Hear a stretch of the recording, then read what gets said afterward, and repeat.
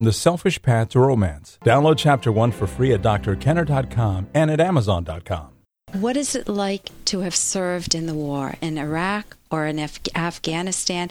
With me today is Jay White, who has worked with a lot of vets from the war, from the global war on terrorism, and he's a readjustment counselor, and he's been there and back. Jay, welcome so much to the show. You're from the Hartford Vet Center, aren't you? Yes, I am. Thank you for having me, Dr. Kenner. Yeah, and I wondered, what was it like when you were first called over? What was that like for you? We were first called over in 2003, and to be honest with you, our unit was kind of alerted since September 11th. So we went about a year and a half of waiting to go, and to be honest with you, it was a little bit relieving to finally get the real call. And so dealing with the uncertainty was really tough on you. It was very tough. Yeah. The whole year of 2002 was just in limbo for not just me, but my family and everyone involved, friends, coworkers, and that went for pretty much all the guys in my unit. Yeah, and is that something like there's nothing you can do about that? The uncertainty is real and there's no specific way to cope, or did you find a way that really helped you cope with having been called up and being in that waiting period?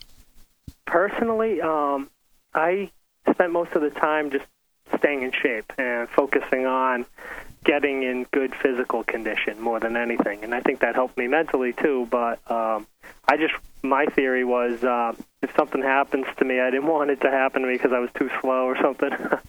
So you were really gearing up for survival. Sure, I guess you could say that, but it was kind of like we had never experienced it before. So for anybody who's like played sports or anything, you think of it as a big event. So you need to get in shape for that event, and that's what I did. So during that period, then once you got the call to go over, how did that affect you? And I'm assuming you're not married? I'm not married yet, actually. I'll probably be married. Okay. But how did it affect me when I got called? I remember my mother was not happy at all, but I kept telling her and anyone who agreed with her that it was a good thing because we had to go and come back before we could finally, be done with worrying about going. Yeah. If that makes sense. So you focus more on the relief. Mom, we've been living in uncertainty for so long. Right. I had to pretty much explain to her, well, listen, we're going to go, so let's just go and get this over with.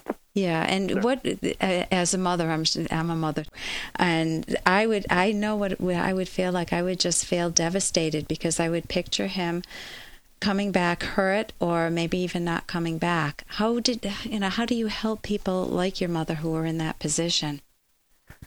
Well, to be honest with you, you know that what she's thinking is a possibility, and it's not easy. What do you tell someone? So I think the best thing to do is in any situation is kind of focus on the positive, and that being, I'm with people I know. In my case, my reserve unit, I'm with my friends.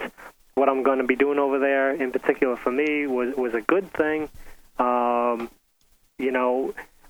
Just keep reiterating, listen, I'm mature, I'll make right decisions, I'll keep in mind the safety of, the mission before we go out, and I won't be doing crazy things, just kind of anything to reassure, a parent or whatever. And your fiancé, too, right? Right.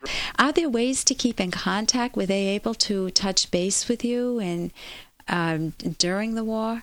They could, to a degree. It's better than it is. It's better now than it was in OIF 1. They call it. That was the first phase of the Iraq War. Yeah. For me in particular, I didn't have the easiest time contacting home for the first couple of months when the war first started. Yeah. Just based on where I was, and didn't get mail for a month or so, but that was an isolated situation where we were.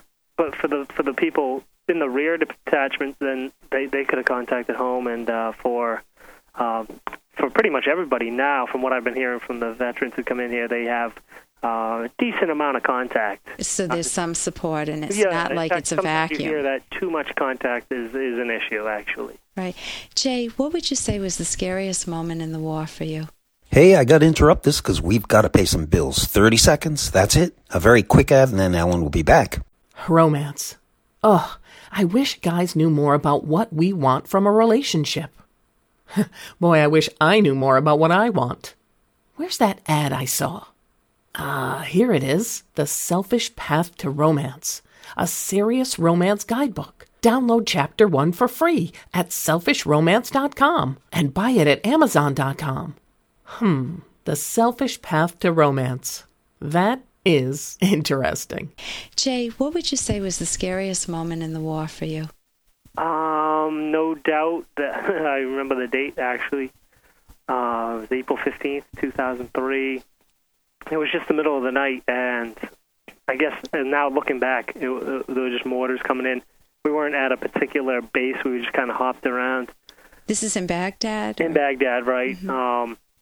And you just didn't know. I mean, like, the pattern of them, it just seemed like they got closer and closer and louder and louder. And the scariest part was thinking that you could be dead in the next 30 seconds, but not even that.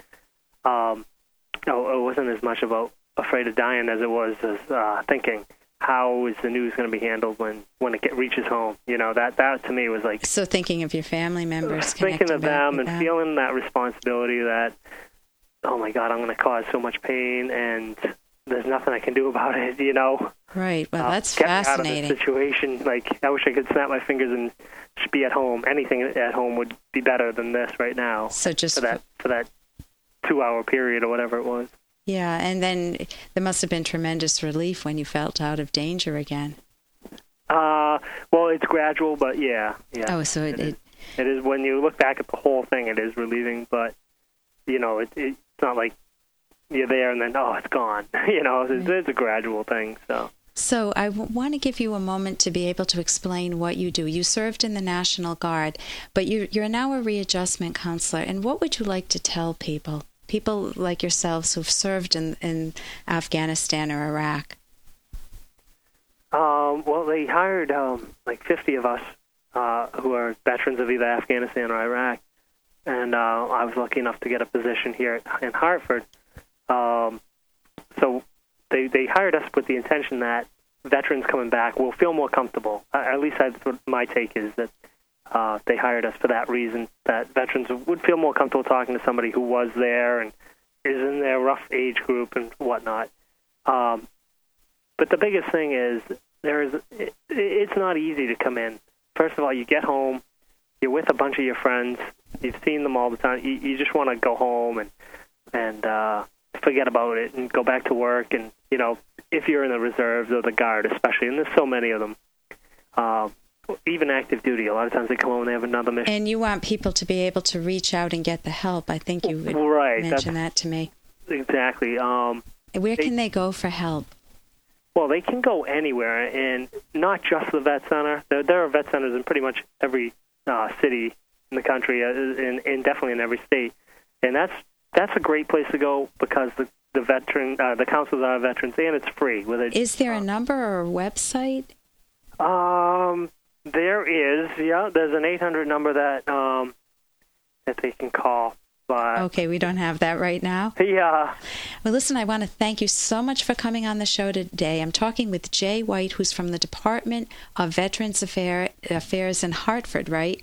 Yes. And you're a readjustment counselor. And so if you're a vet or a family member of a vet, correct, Jay? That's right, yeah. You can reach out and get the help, and there's no stigma to it. They're really working on trying to not have this be a stigma issue for the military.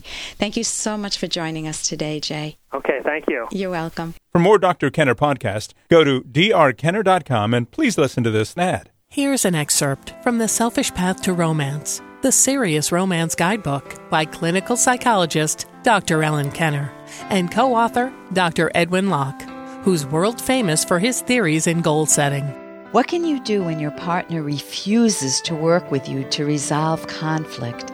Sometimes the underlying problem is that partners are not addressing the real issue. The resisting partner may not want to acknowledge or may not explicitly know what the real issue is.